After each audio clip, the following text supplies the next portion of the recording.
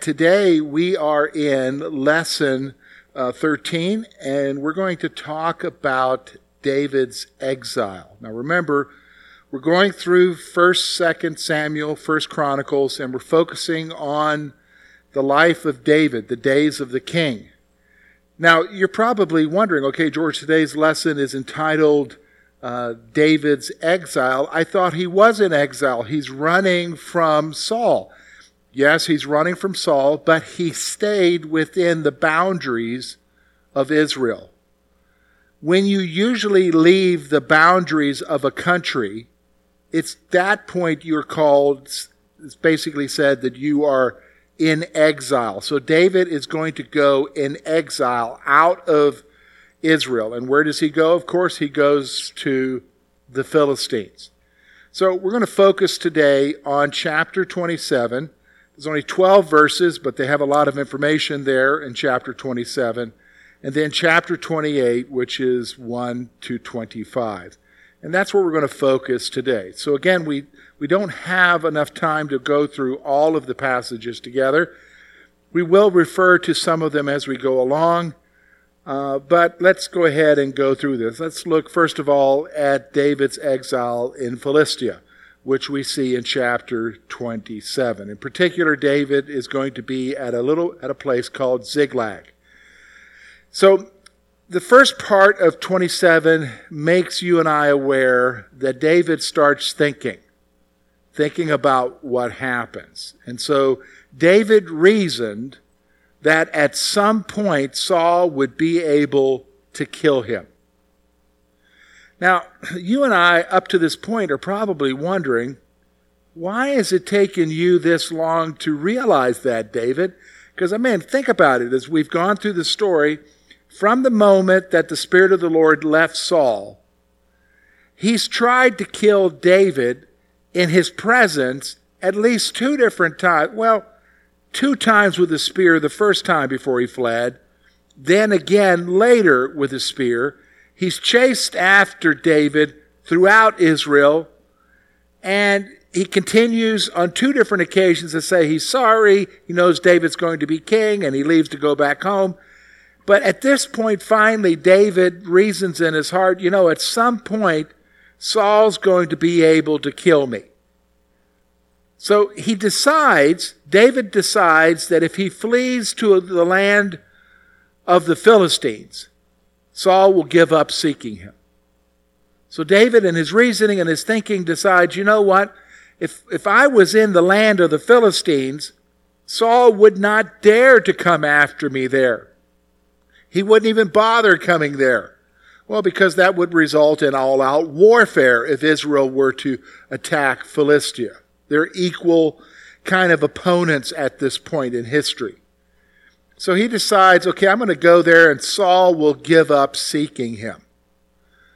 So the text then tells us that David, his men, and their families fled to Ichtish, the king of Gath. Now you're saying, well, wait a minute now, didn't he do that once before? Yeah, remember? After he went to the priests at Nob, got Goliath's sword and some showbread, the text then tells us that he went to Gath, and there, because the people were remembering the songs that the Israelites were singing about David killing his 10,000s, he fears for his life and he acts like he has a mental health issue. Finally, to the point that the king says, don't I have enough people with mental health issues? Get him out of here. And so David then leaves Philistia. Yes, that's when he went there before. You say, well, what's the difference this time? Well, the difference is David shows up this time with 600 warriors. Not that the Philistines would be fearful of that, but this time things are going to be a little bit different. He doesn't just show up with 600 warriors. He shows up with 600 warriors and their families. That is, their wives and their kids. So it's a whole community. So at this point, David really is beginning to look like a mercenary. And kingdoms would do that. Kings would hire mercenaries to do their bidding. And so that's what David is becoming here. He's becoming a mercenary, he and his men. Israelite mercenaries, because by this point, Ichtish would know that David is wanted by Saul. He's an outlaw in his own nation. So Ichtish is basically deciding that he needs David. David needs him. It'll be a mutual arrangement. And so David and their families with his men flee to the king of Gath. Now, again, remember what David had reasoned. David said, if I go to the land of the Philistines, Saul will give up chasing after me. And that's exactly what happens. The text tells us that upon hearing that David had fled to Gath, Saul stopped looking for him. So Saul decides, I'm done. He's gone to the Philistines, and I don't need to seek after him anymore, because basically David's no longer a threat to him. David's with the Philistines. Now, the text will tell you that at first, David and his men, with their families, dwelt in the royal city with Ichtish until David requested a place to live.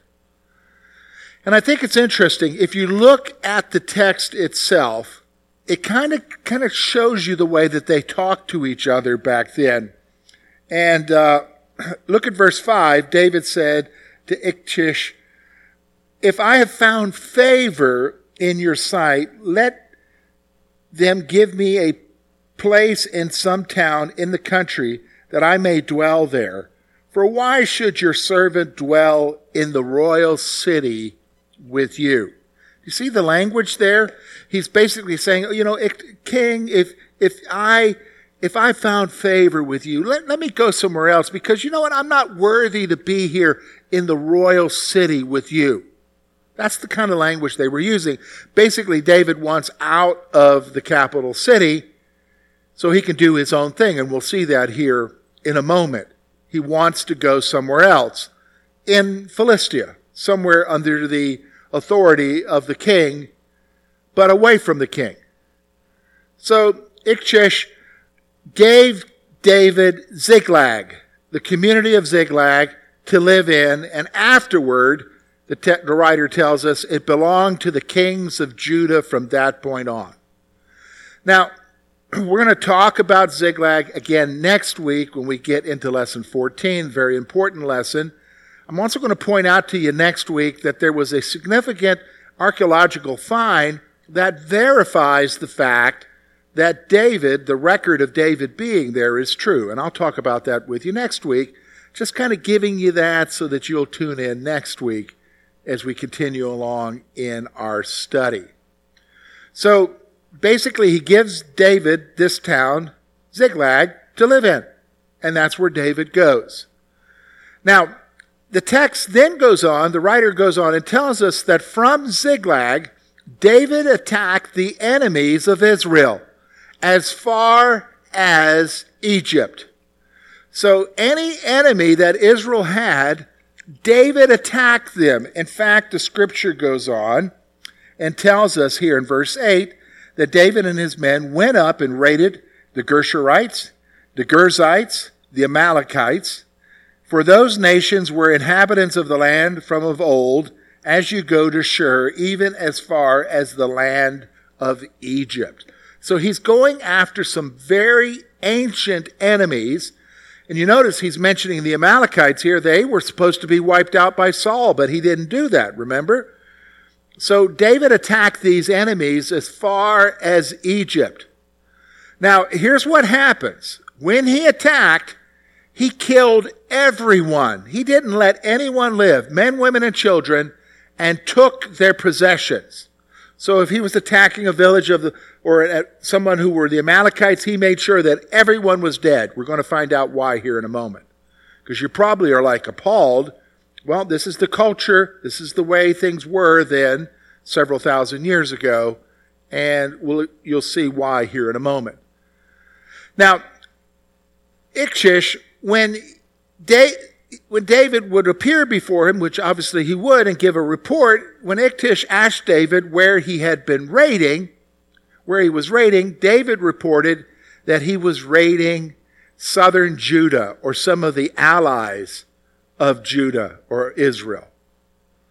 So David is raiding. So here you understand, the king understands that David is a mercenary who is out raiding, supposed to be raiding the enemies of Philistia. But rather David is raiding the enemies of Israel.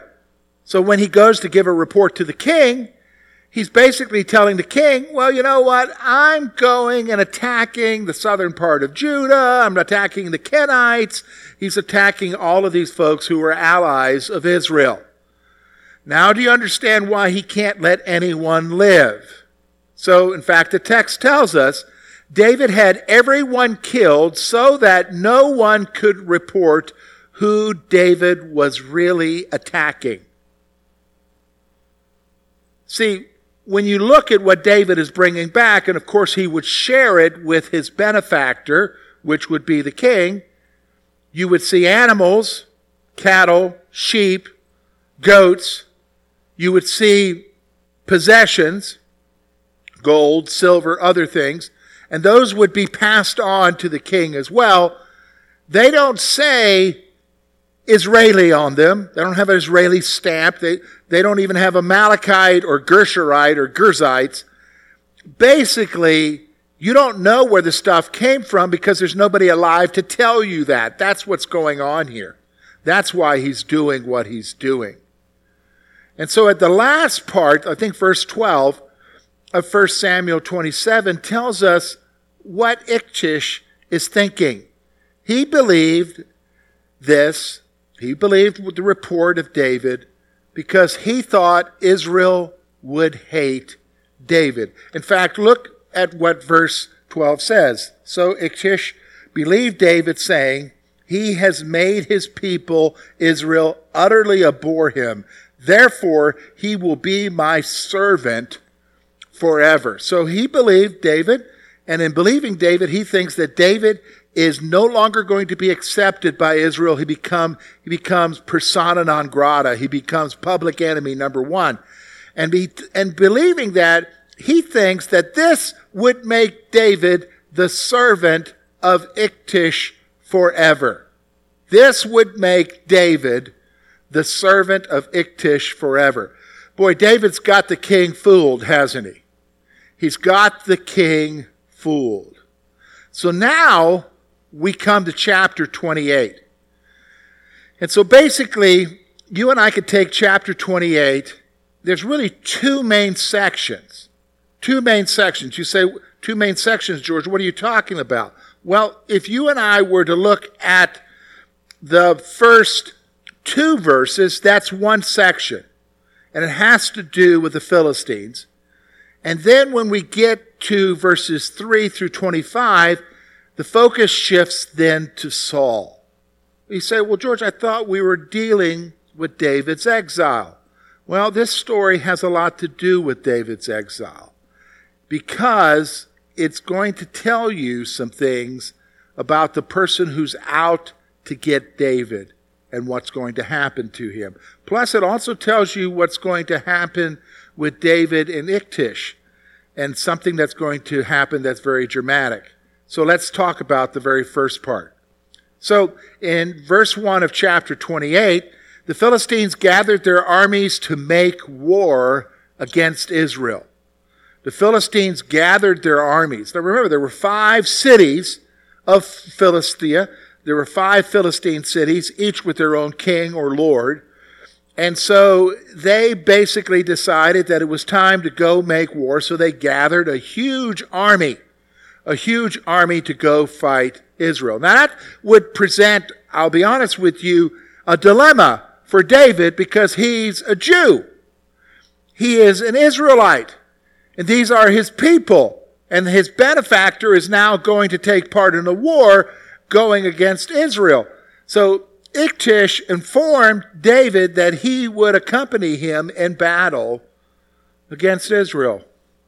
So the king tells David, hey David, you're one of my best warriors around here. You're going to go with me into battle when we battle Israel. Now, this would be a natural thing. He's not trying to trick David here. This would be a natural thing for the king to ask him because, remember now, The king believes David's been raiding Israel anyhow. He believes that David has been going and devastating cities throughout Judah, and he would see this as a natural thing to ask.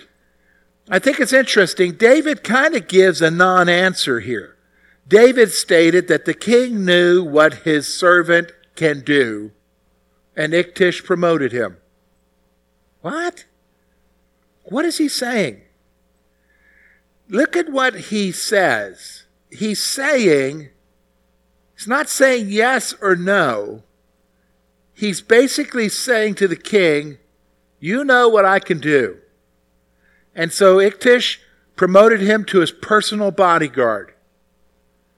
So David's answer isn't a commitment, but he has to give an answer that's satisfactory to the king because he's living in exile in Philistia. So that's verse 2. So now the writer turns his attention back to Saul. And it's not going to be pretty, folks. In fact, what we're going to look at today has actually caused some people to have some questions about some things. We'll look at those questions as we go along with the passage. So let's talk about it. When we get to verse 2, the writer once again points out that Samuel is dead and Israel mourned for him. Samuel was dead and Israel mourned for him. Now, why does he need to point that out? Well, it's very important to understand that Samuel's dead because Saul needs some help. We're going to see that here next.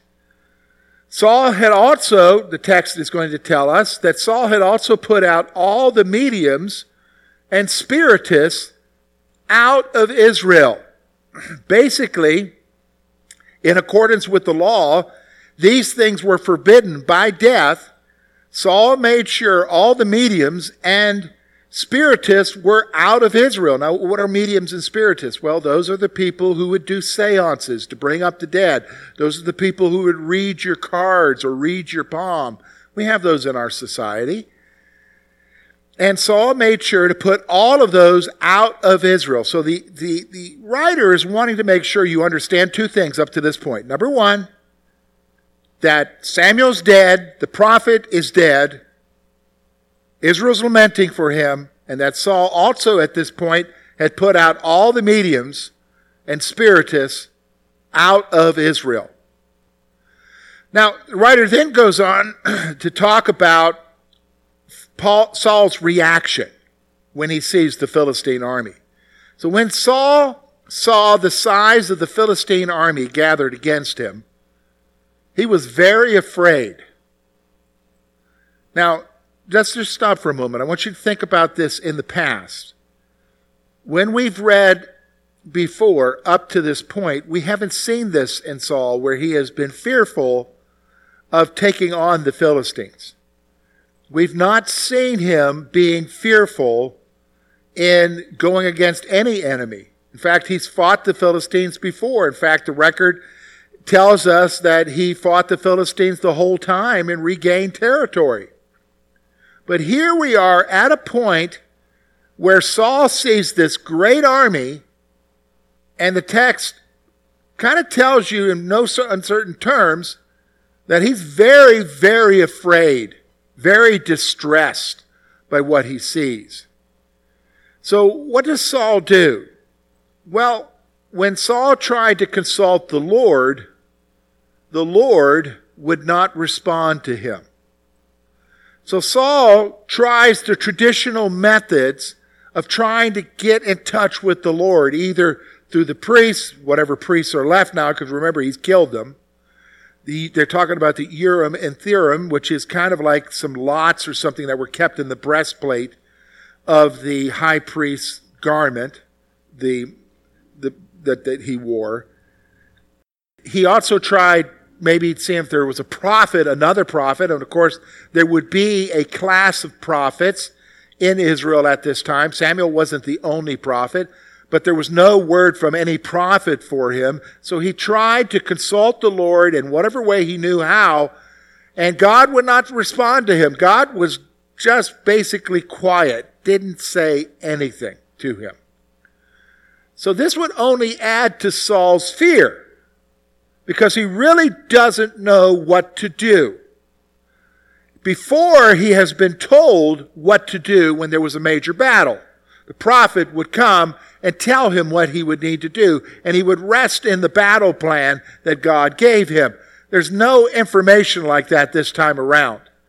And so he is really, really in a bad place. So bad that because Saul was not getting no direction from the Lord, he sought a medium. Really? Yeah. Yeah, if you really think about this, this is wild. This is called getting down to the bottom of your depravity here. Before this, he was zealous for the Lord to the point that he got rid of all the mediums and spiritists in the land in accordance with the law. But now when he gets no answer from God, he's looking for some kind of answer. I hate to say it, that nothing's changed in several thousand years. You and I are the same way. We don't get an answer from God. We go looking somewhere else. And Saul asks for a medium. He wants somebody to give him direction, to find out what he's supposed to do. So his servants pointed out that there was a medium in Endor. His servants pointed out that there was a medium in Endor. Sometimes she's referred to as the witch of Endor in our Christian circles. In fact, maybe it basically says that in your text in the title or something, the witch of Endor. A medium, it doesn't say for sure that she was a witch, although we wouldn't be surprised by that. But there was a servant that pointed out that there was a medium in Endor. So here's what the text goes, and it gets bad from this point on, folks. It doesn't get any better. Saul disguised himself and went to the woman by night with 2 men. Saul disguised himself. He put on other clothes. He probably set aside his kingly stuff and put on common clothes, maybe something to cover up his face. I don't know. And he went with 2 men, probably for protection, to the woman by night. Wow, it's quite amazing, isn't it? He then, when he comes to the woman, he asks the woman to conduct a seance for him and bring up the one he wants. So she's like, okay, what can I do for you? Why are you guys here? And he says, I'd like for you to perform a seance and bring up the person that I want. Which, if she's a medium, she's used to being asked that question. But she's cautious because, remember, these are different times now for her with her trade.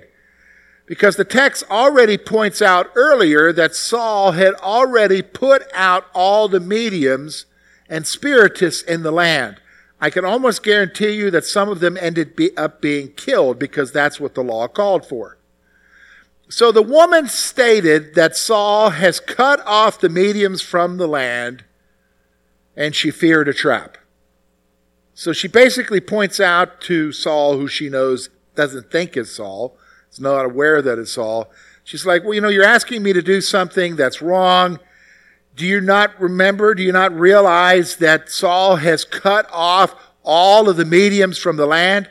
And I think you're trying to trap me into something here and put my life in danger. So Saul swore that no punishment would come on her and asked her to bring up Samuel. Isn't that interesting? He says, look, you're not going to get punished, but here's the guy I want you to bring up. I want you to bring up Samuel. Now, this tells you a lot about Saul. He's not just wanting direction from anywhere with this medium.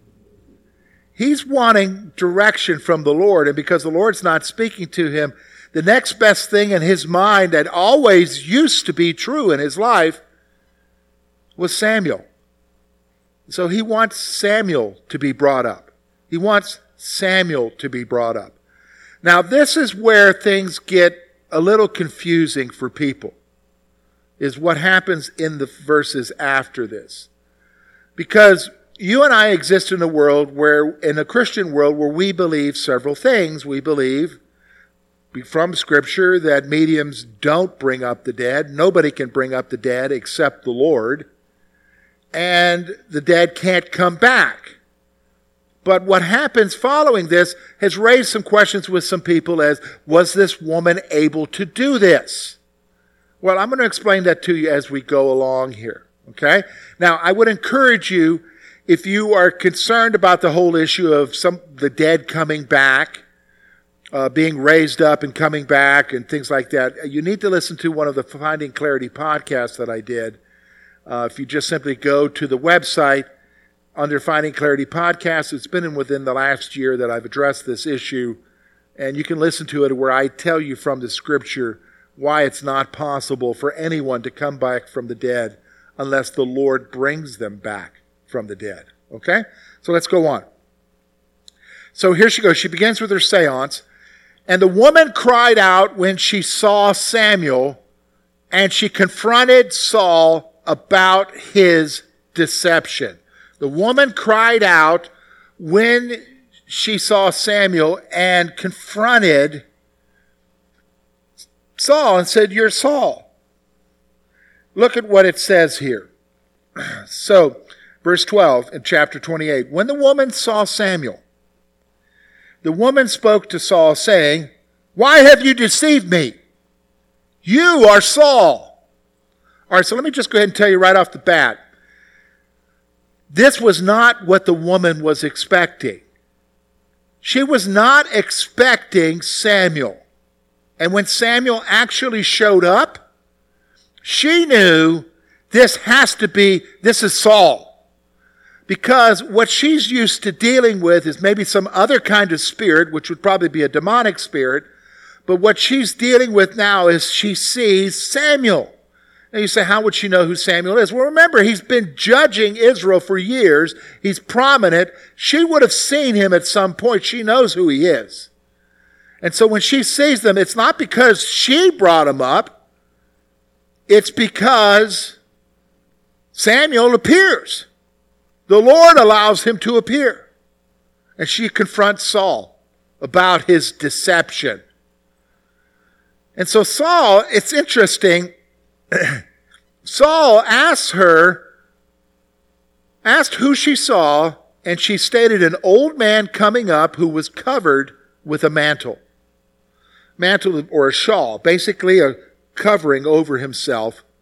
And so it's like, who did you see? I saw an old man coming up and he was covered with a mantle. What she says is enough for Saul to realize that it's Samuel. Because notice what he does next. When Saul perceived that it was Samuel, he stooped and bowed to the ground. This is the king now. Remember this.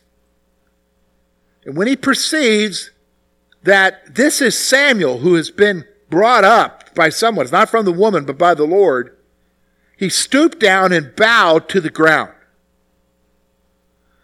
So then what we have is a very interesting interaction. Someone who is dead interacting with the living, and it's only because of the Lord.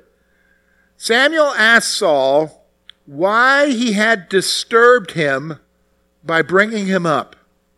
Why he had disturbed him by bringing him up. So Samuel's saying, Saul, why am I here? Why did you bring me here? So then you see what's going on here. Saul stated that he was distressed by the Philistines and that God has departed him. Isn't that interesting? Now Saul realizes that God's not there. When he's in the midst of the crisis, when he's facing the biggest challenge of his life, this huge Philistine army that's coming for him, that's coming to defeat Israel, he realizes at this point that God has departed from him. And it's interesting, he's not realized that before. Out of nowhere, we've seen that the text says that the Spirit departed from Saul. But Saul doesn't realize that until now, until the point when he realizes God's not answering him anymore. And so now when he sees this huge Philistine army, he's like, oh my goodness, what do I do? God, what do I do? God's not answering him. God's departed from him. I need an answer. So he's basically saying to Samuel, I need direction. I need direction. And so here's what the text says. Saul wanted Samuel to reveal to him what he should do. Saul really doesn't know what to do, and he wants Samuel to tell him, because that's what Samuel's done before in his life. Samuel has told him what to do. Now, this is where, when you read what Samuel says, that you realize that this is from God. This is not from a demon or another spirit. I had somebody once ask me if this was a lying spirit. No, this is not a lying spirit. Because what happens here is really prophetic and a confirmation of what God has already said, and basically telling Saul what's going to happen. So let's take a look. Samuel stated that the Lord had become Saul's enemy, and that the kingdom was given to another. Wow. All right, so we've already heard where Saul before has been told that God has ripped the kingdom from him and given it to a neighbor of his. Okay? We already know that part. But I think it's really drastic when you read that Saul has become God's enemy. He has become an enemy to God. Somebody that God is out to deal with.